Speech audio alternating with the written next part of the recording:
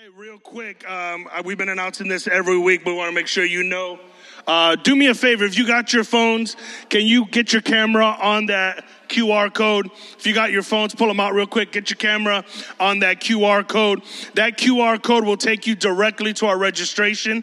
And so you can go ahead and start the registration, even if you're struggling with figuring out how to ask mom and dad, or you're worried about finances. There's no reason, trust me when I say this, I have said this for 13 years, and I will say this for the rest of my life. We will never, ever let money be the reason why you can't have an encounter with God. And so we got money in the bank, and that's what it's for, to provide for you. And trust me, the people are always willing to give. We talked about it just last week. One of our former students who gave a full donation for somebody to be able to go, because we believe in what God's going to do that weekend. Amen. So I want to encourage you, make sure that you get the QR code, make sure that you register on that. And just a reminder, when you register, after you're done, you'll get an email, and even if you look at the registration portion, there'll be a little button there for you to go to the parent signature part. We're going to need that part. It's an additional step, but it's an important step. So make sure you get that portion signed off so that you guys have permission, because if we just take you without your parents' permission, that's kidnapping, and P. Joy ain't trying to go to jail for your breakaway. Amen? Awesome. So I just wanted to make sure everybody is aware of that. Also, by way of announcements, this Saturday, This Saturday is a very special Saturday because, one, our church is having a business meeting, and they are going to vote on whether or not I and Cicely will be the next lead pastors of our church. So we need your prayer for that. And nobody cared here? Cool. You're like, yeah, you're leaving us. Who do we care? Thanks, guys. I love you, too.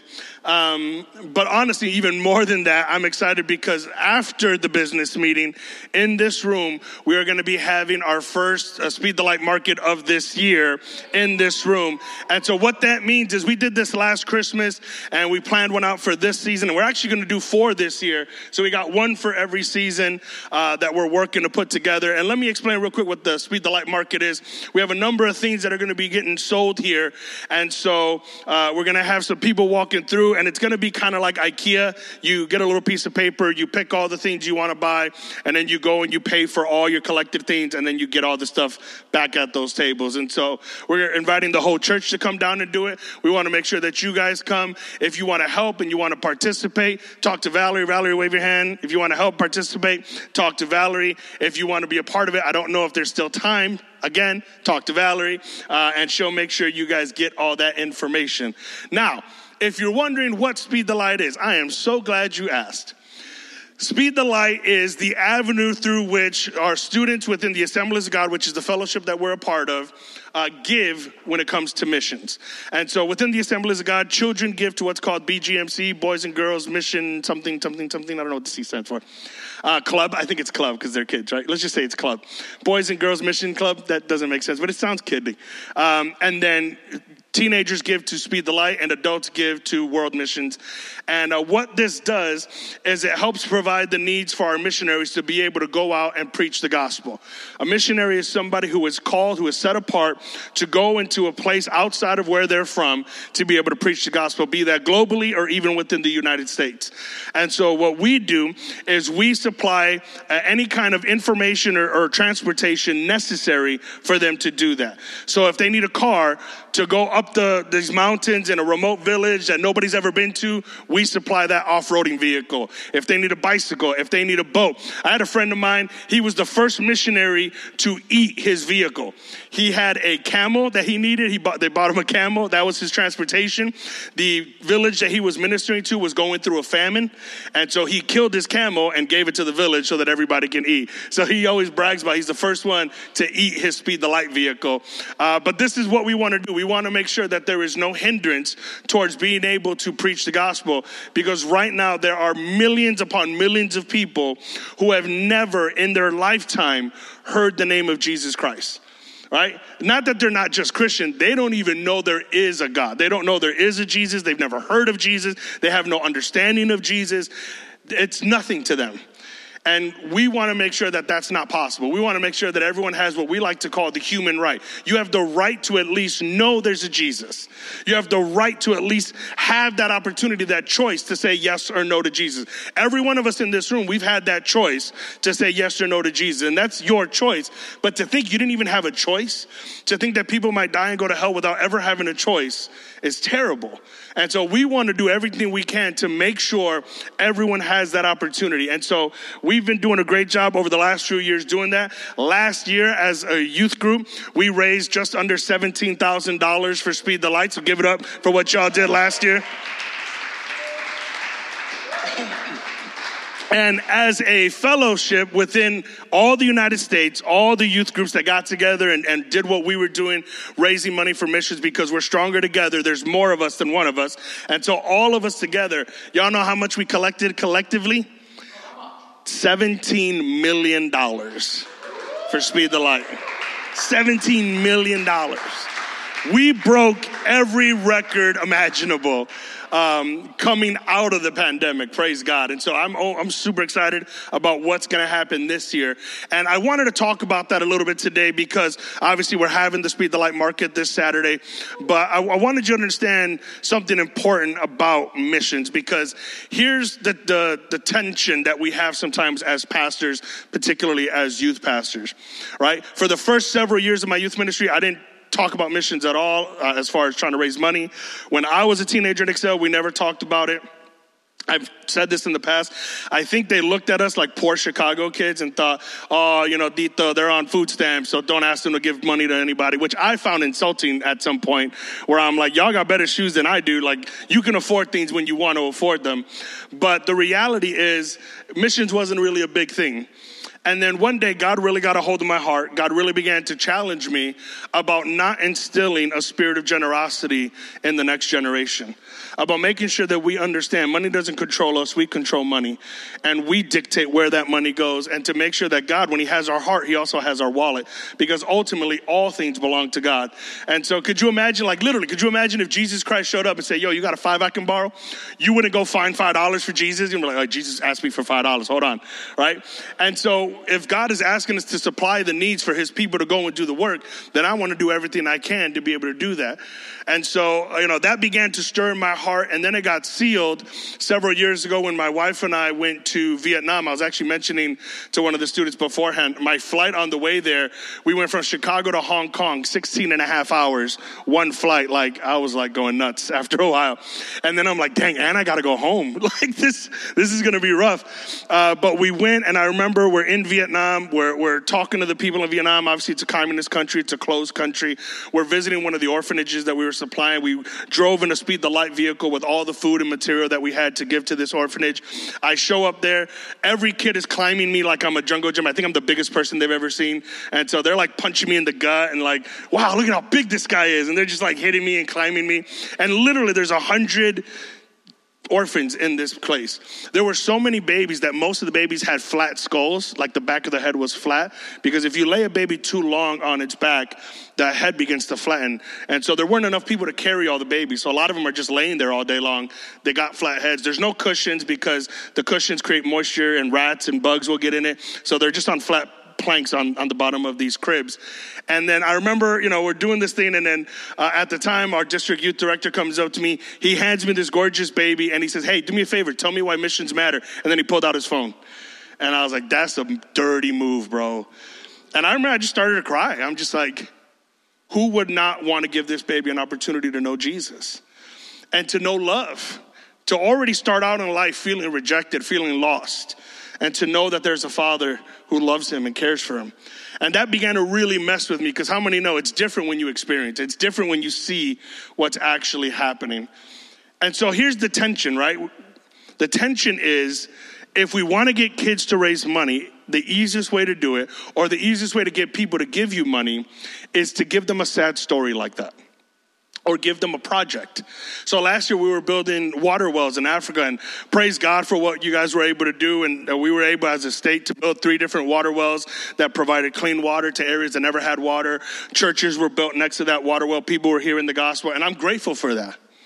And before that, we did Project Rescue, where we raised money for an organization, a ministry that went and rescued people from sex trafficking.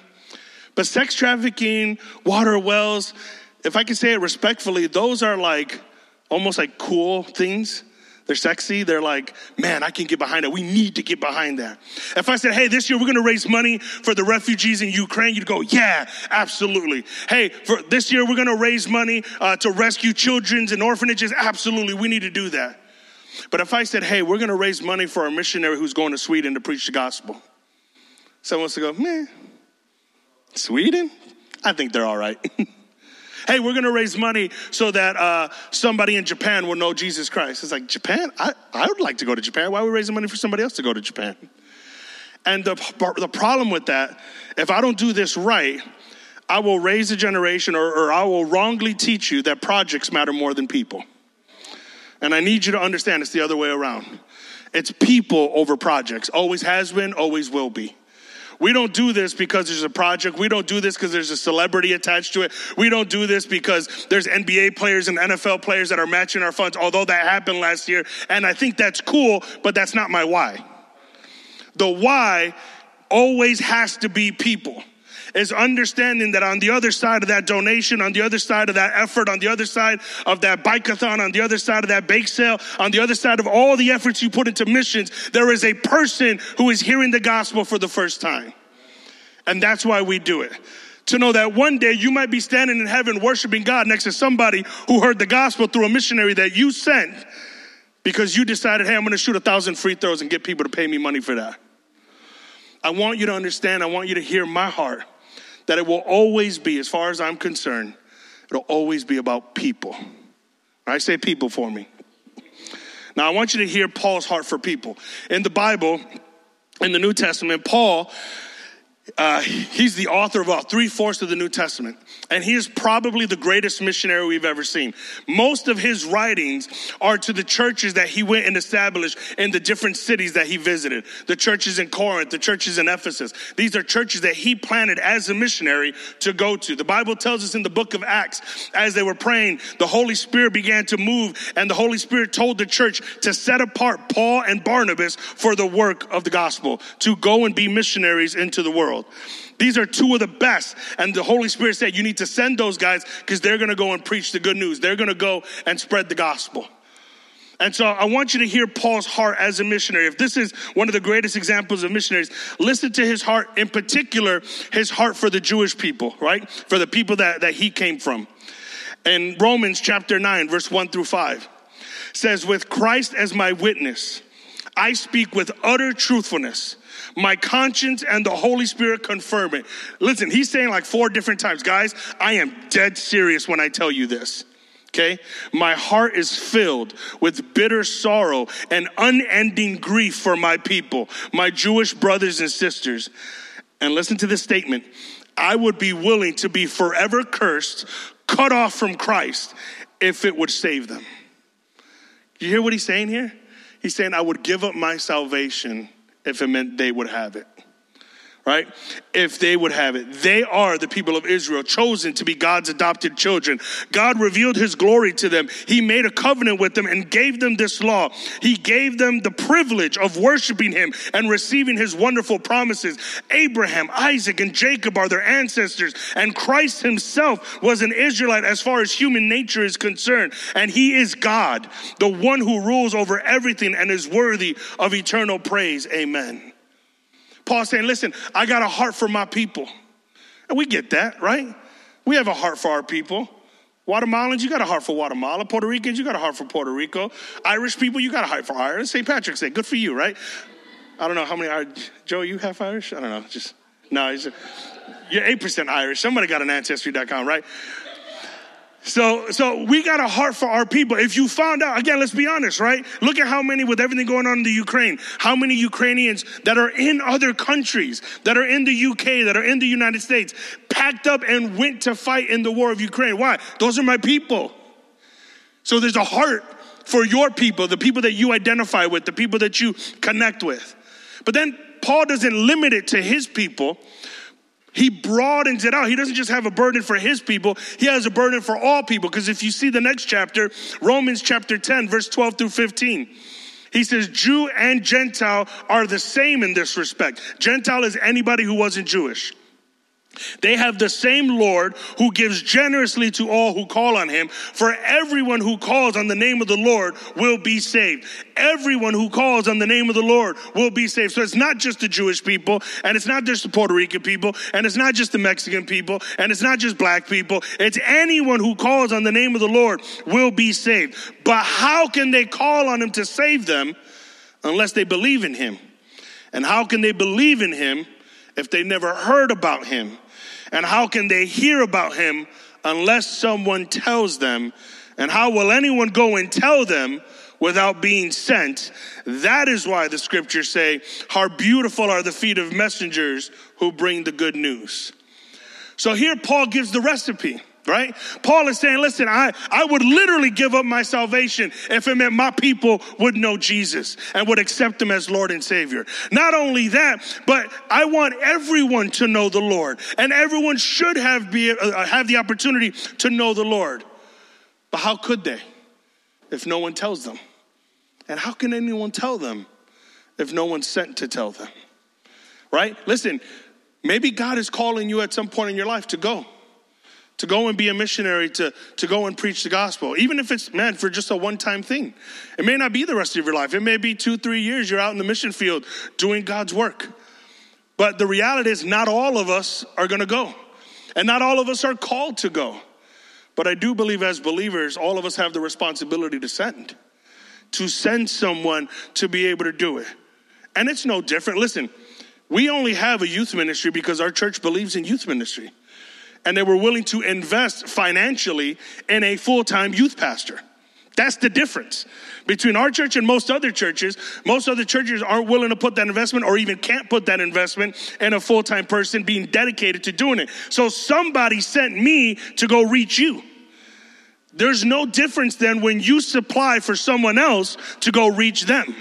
That's the process. We're paying it forward. We're making sure that what God did for us, he does for someone else. And it may only be $5. It may only be $100. You may not feel like, well, I'm not paying somebody's $45,000 salary. No, you alone are not. We as the kingdom of God are providing for the needs, and we are sending people who are called by God to do the work that God called them to do. But the only way that'll happen is I believe you got to have a burden.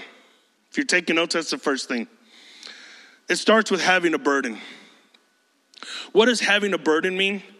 It means being bothered for something. Having a burden is not wanting to do something. It's needing to do something, right? It bugs you. It messes with you. The fact that people are dying and going to hell, that messes with you. The fact that people go their whole life without knowing Jesus, that should mess with you. The fact that you could actually do something and you don't, that messes with you. Most of us, the reason we don't get involved in missions or really anything else in the church is because it's not a burden. It doesn't bother you. It doesn't even mess with you. You go through your whole day and you don't even think about it. It's not a big deal. And how could I expect you to ever do anything for the kingdom when you're not burdened for it? And I mentioned this story the other day, but when we started doing some of the outreach stuff, it started with a burden. I was bugged. I was bothered that we weren't doing anything. And then the Spirit of God just told me, well, Joey, why do you think I'm bothering and burdening you so that you will get up and do something? And so a burden is when God places on your heart this relentless necessity to get up and do something. Paul had a burden. You could not stop Paul from doing what God called him to do. Even when the people he was called to do it to didn't love him, didn't like him, didn't want him. Do you understand how many missionaries have been killed by the very people they tried to reach? Have been literally martyred, you can imagine any kind of way of killing. It's happened to someone who gave up everything to give their life to Jesus. To give them an opportunity to give their life to Jesus. Right now, we have several missionaries all around the world that are in places where it is literally dangerous to their livelihood if anyone ever found out they were a missionary. There are places where we only can refer to them as M's, because if we even use the word missionary, we can't even type, we can't put anything on Facebook or on social media because we can't allow an opportunity for them to get tracked down. Like, that's how serious it is, even to this day. Why would they go and do that? because they have a burden that they can't ignore. Listen to what Paul says in 1 Corinthians chapter 4, verse 11 through 15. It says, even now we go hungry and thirsty. We don't even have enough clothes to keep us warm.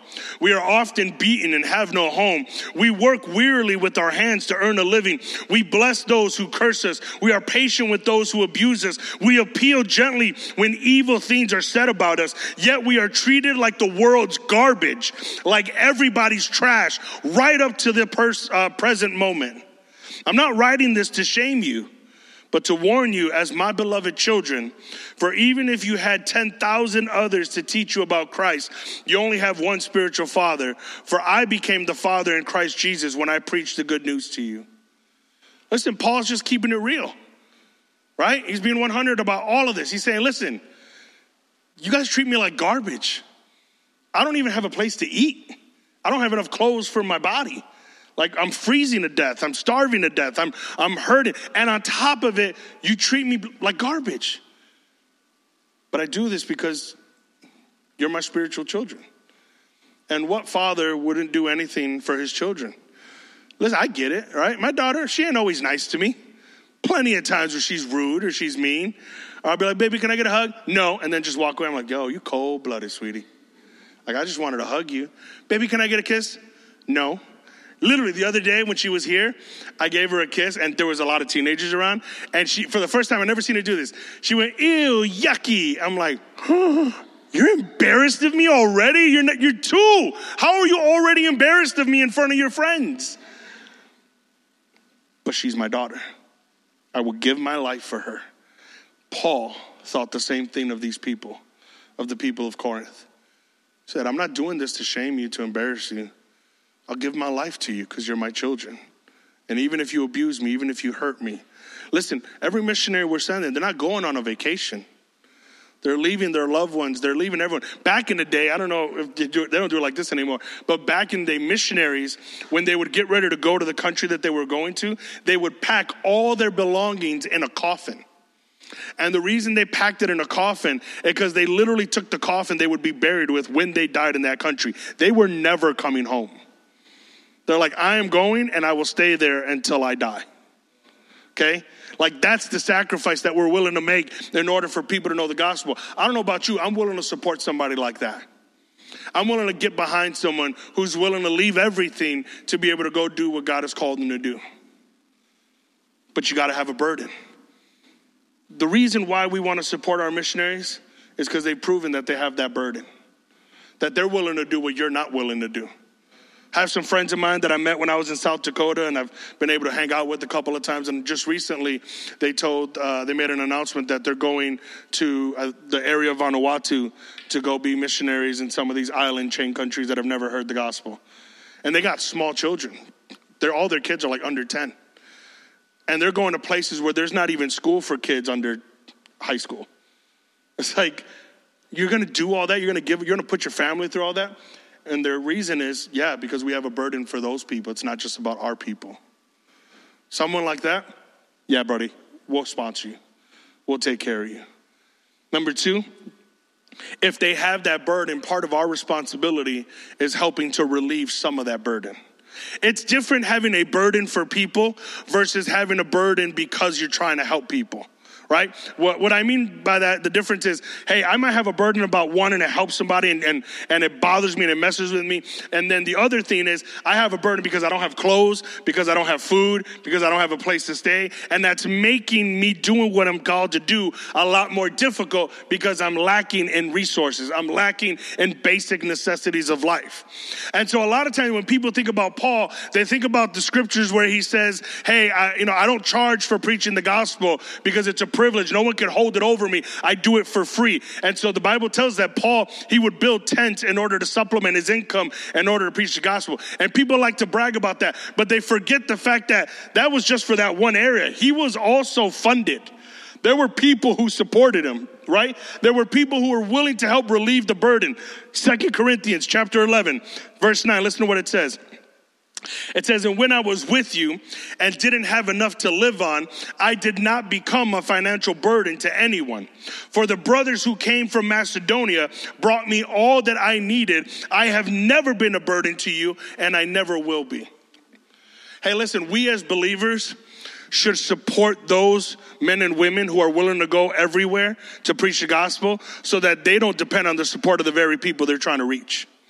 Hey, listen, you don't got to go to some of these small areas, small islands where they don't even have actual monetary value, where they don't have finances. You don't need to go in there and start leaning on them to support you. We got you. You don't got to worry about anything else but preaching the gospel and making sure people know Jesus. Do you understand the honor and the privilege it is to be able to do that? To be able to say, hey, missionary, I don't want you to worry about your vehicle. We got you. And now in that vehicle, you'll be able to go anywhere you need to go to preach the gospel. Hey, missionary, I don't want you to worry about your sound system. We got you. And now you'll be able to use that sound system to reach people. Hey, missionary, I don't want you to worry about that bicycle in Copenhagen because everybody rides bikes in Copenhagen. We got you on that bicycle. All I want you to worry about is what God called you to do. That's the burden that should be on your shoulders. If I can help relieve a little bit of that burden, if I can take the worry off of you to be able to do what God called you to do, then praise God, I want to do it. Especially when I don't have to do it alone. When we collectively do that, like I said, I'm not asking you to raise every missionary's budget on your own. But we collectively, as a nation, $17 million, we took care of a lot of needs, guys. We took care of a lot of projects. We took care of more than just cars. We built water wells. We helped rescue people. We did some great work with the money that was put forth. But it's we that did it. And every little bit counts. Every little bit adds up. So we have to have a burden, and we love that our missionaries have a burden, and our responsibility is to help relieve that burden. But I need you to know something. You get a return on that investment, okay? I know Jaden and I last week, we were talking about business. We were talking about finances. And we were talking about the stock market because, he's smart like that. Y'all should be friends with Jaden now before he makes all that money. But we were having that conversation about investments. Listen, there's no greater investment you can make than an investment in the kingdom of God. I guarantee you, I promise you, there is nothing on this earth that you can invest in. No Apple stock, no Tesla stock. There is nothing on this earth that you can invest in that will have a greater return than what you invest into the kingdom of God. Listen what Philippians says. Philippians chapter 4, verse 15 through 19. Again, this is Paul speaking. As you know, you Philippians were the only ones who gave me financial help when I first brought the good news and traveled on from Macedonia. No other church did this. Even when I was in Thessalonica, you sent help more than once. I don't say this because I want a gift from you. Rather, I want you to receive a reward for your kindness. At the moment, I have all I need and more. I am generously supplied with the gifts you sent me with Epaphras. They are a sweet-smelling sacrifice that is acceptable and pleasing to God. At this same God who takes care of me will supply all your needs from his glorious riches, which have been given to us in Christ Jesus. What is he saying? He's saying, listen, when you take care of God's people, you better believe God takes care of you. Okay? When you take care of God's people, don't be afraid about, well, what about me and how am I going to survive? No. God will take care of you. Now, again, don't get it twisted, all right? I don't want you to, the mathematics of the kingdom of heaven are not, if I give $100 to Speed the Light, I'm going to get $200 back in my life. Because it doesn't always work like that. It's not always, I'm not saying it may not happen. That would be great if it did. But I'm not saying that's how it happens. I'm saying when you're generous, God will never stop being generous with you. When you put God to the test, you can never outgive God.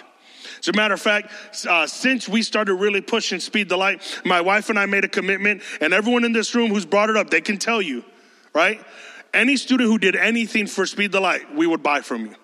All right, raise your hand if I bought something from you. Me and my wife have bought something for you, okay? Anyone who does anything for Speed the Light will be the first to invest. We have made that commitment. Now, that commitment has cost us money. I don't keep track of it all the way. My wife does for our own records. I don't care. That's not a big deal to me. But I can tell you over the last several years that's just you guys. On top of the hundreds and thousands that we give on our own because we've committed to giving to missions. We commit a certain amount every month to missions. We commit to personal missionaries that we supply every month. We have given a ton to missions. I would argue in the thousands over the last 4 or 5 years. And every time, God keeps supplying more. Every time I've given. I'll give you a quick story because this is funny. Because generosity, right, begets generosity. And so I was making a commitment. Every camp I would do, I would give a percentage of my check back and give it to Speed the Light. I won't tell you numbers because that's not important. It's just this was my heart, right? And then I remember we're at our own camp in the district, Illinois. And we're doing Speed the Light offering. And I'm like, man, I'm going to give big, right? And I wasn't going to tell anybody. It's just me and my heart. But I'm like, I'm going to give big. And I had several $100s that I was going to give. And then the speaker comes over to me and he goes, Joey, what's the name of your youth group? I go, it's Excel. He goes, I'm going to donate on behalf of Excel. I'm going to give Excel $1,000 for Speed the Light. And I remember I smiled at him. I was like, bro, that's great. And in my head, I was like, oh, you done did me, bro. You showed me up. Like, he didn't know this, but in my heart, I was like, fine, I will match what he did, right? But there was it wasn't competition. It was just like, they're my people, though. I love that, but they're my people. I'll do that too. And it was amazing how his generosity sparked my generosity or competitiveness, whatever you want to call it. But man, you know what? He didn't announce that from the platform. Nobody knows he did that. He just quietly, he sat next to me in the back. He sat next to Joey, whispering to me, what's the name of your youth group? Excel. I'm going to give through Excel. So on paper, it's not his name, it's Excel. And I remember looking at that going, I want to be like that. I want to be generous like that. And so every time I've tried to be generous, suddenly I get more phone calls to do more camps or more events, or somebody sends me random checks, or money was flowing in. And I knew it wasn't so that I can get bigger, whatever, or buy newer shoes or whatever. I knew what was happening. Me and God were in a weird competition of seeing who could be more generous. And I kept losing. And I love that. I love that God will never leave you hanging when you put him first. I love that you will never miss out when you invest in the kingdom of God. But I do know this. When you're stingy with God, when you hold back, when you think, well, I can't trust God, I got to trust in me, I got to trust in what I can do and what I can provide, then God tends to let go of his hand and say, well, then go ahead and you trust it then. See, I'm trying to teach you guys some lessons through missions that are going to be important for your walk for life. Being generous is important in your life. You should be generous people. As the people of God, we're called to be generous. If someone's in need, we provide. If someone needs someone to talk to, if someone needs help, if someone needs a little something, we offer to help, okay? We can't solve everybody's issues, but we can be a generous people. I need you to be a people who have a burden for the lost. If you don't care that people are dying and going to hell, then I would argue you're not a real Christian. You don't really appreciate what God has done in your life if you don't appreciate that others haven't experienced what you've experienced. Again, think about this. I was talking to David, one of our drummers and one of our new leaders. He's asked me every day since Batman came out, have you seen Batman? Have you seen Batman yet? Hey, let's go this weekend. I'll pay for Batman. And I'm like, bro, if you preach the gospel the way you preach Batman, everybody gets saved. And again, I'm not knocking him. Heard it was a good movie. My point is, when something matters to you, you make sure it matters to other people. When something's big to you, you're like, you haven't done that, or you haven't seen that, or you haven't experienced it. You got to go. Well, all I'm saying is this. People deserve a right to know who Jesus is. Amen? Whether they say no to him, that's between them and God. But they at least deserve the right to know who he is. And I need us to understand, in a moment, we'll take some time to pray for that. If you don't care about that, then you're missing out on what God cares about most.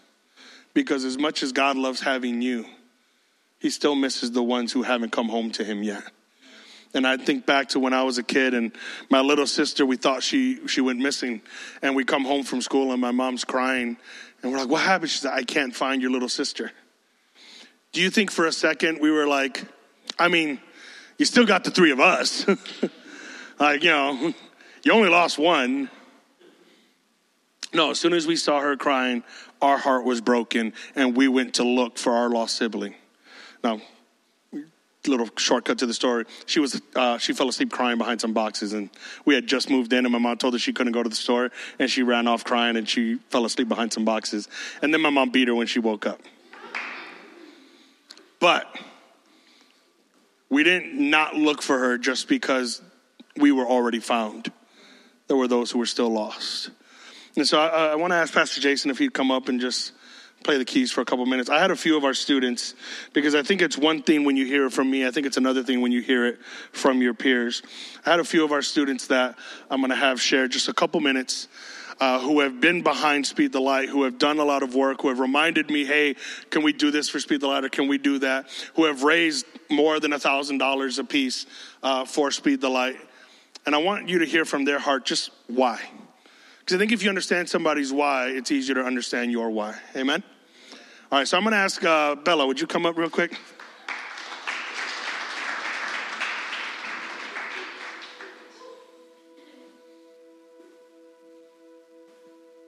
Hello. So I give to missions because I've experienced God's salvation. I've experienced his overwhelming love and forgiveness, and it hurts to know that there are people in this world who don't know the name of Jesus. And it's one thing to know of God and, not want to pursue him and not want to go after him. And it's another to just have no clue who God is, to not know what the Bible is, not know that there was Jesus and he died on the cross for our sins. And I want people to know that. I want people to experience what I've experienced. I don't want to be selfish with that. So.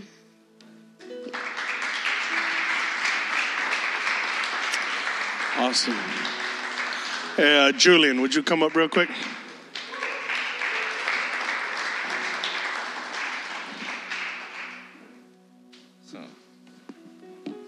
I wrote down a little summary. So I said, I started a shoe restoring business when I was 15 and built up a name for myself after about a year and a half of gaining experience. Throughout all this time, I was tithing and separating my money from God's money for Speed the Light. After about a year and a half, I felt God tell me that he was proud of my tithing, but that he gave me a business to do more and use it for his glory completely. So I was obedient, and I set up a post that stated that for a month, I was going to be giving all the money that I raised from my shoe business to Speed the Light instead of just my 10%. I posted on Facebook, Snapchat, and Instagram, all my social media platforms. From this post, I got about 10 to 12 people hit me up and say that they needed shoes cleaned. I also had Pastor Joey give $45, so thank you for that. Yeah, for real. After the month was complete, I raised about $550, apart from the money that I already had been saving for Speed the Light. Altogether, after about 5 months of saving and the month that I had given all the money I made, I raised a total of $1,112. And I said I thank God that I was obedient and listened, because from this I made more clients with new people that still hit me up today for shoe restorations. It just goes to show how great God is, and to know that people around the world don't know who he is, truly hurts my heart. So I just want to do everything that I can to help them know him. Amen. Awesome. Thank you. Ara?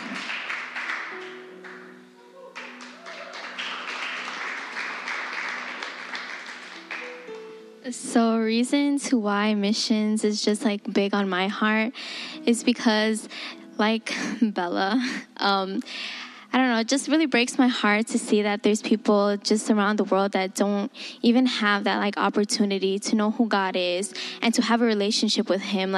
I'm over here living and walking in the freedom Jesus gave me, and there's people out in the world that don't even get to do that. And if I just sit around and do nothing about it, nobody will, So I just want to encourage all of you guys. I think for me, the most hard thing that I had to go through was a lot of doubt. I felt like God wasn't going to provide. I felt like people weren't going to buy the things that I sold or support me. But I noticed over the past years, it was the opposite. people were supporting me. They were praying for me. They were providing, like helping me, like, I don't know, provide for the supplies that I needed. And I also want to encourage you guys to just like take that leap of faith, you know, because once you take that, like, God is in control and he'll take care of the rest. And also, like, missions doesn't just have to be like around the world. It can be in your community. It can be at your school. You can be a missionary wherever you are. And for me, like, I just started my Christian club at school, and I felt for a long time, so discouraged, because I was like, God, how are you going to provide for the food? How are you going to provide? Like, people going to even come, you know, like, but I'm just so overwhelmed with joy because there's people that are supporting me. There's people that are praying for me. I received a letter in the mail that like people from across the country that I don't even know are praying for me. And yeah, like, you know, we just have to be there, and we have to pray, and we have to just give what we can, because by the end of the day, what we have is not ours, it's God's, you know, so that God can multiply it and that his kingdom can multiply, you know, through us. So yeah. Awesome. Hey, why don't you stand up? We're going to get ready to close out. So if you know my wife, and some of you got to see her again for the first time in a while last week, my wife, I like to jokingly call her a missionary groupie. She loves missions, such a heart for missions. So much so that when we were dating, I was like, can you like take a month to pray and fast and just make sure that you're not called to be a missionary? Because I know God hasn't called me to that. I know what God called me to. So I just want to make sure we don't have to divorce in like 10 years or something, right? And she settled in her heart. She goes, no, I'm not called to go, but I am called to send people. And I know that's our calling as a couple. I know that's our vision, not just for the youth group, but hopefully for our church. There would be a generous church that sends. Our church already supports 63 distinct missionaries on what God has called them to do. Every month we support them financially and through prayer. And going back to my wife, she's got this binder at home with almost like basketball cards, but it's missionary cards. She literally collects missionary cards. So any event I go to where missionaries are there, my responsibility, if she's not there, is to go to every booth and collect missionary cards and bring them home. And she punches little holes in them and she puts them in her binder, and she systematically every night prays through them.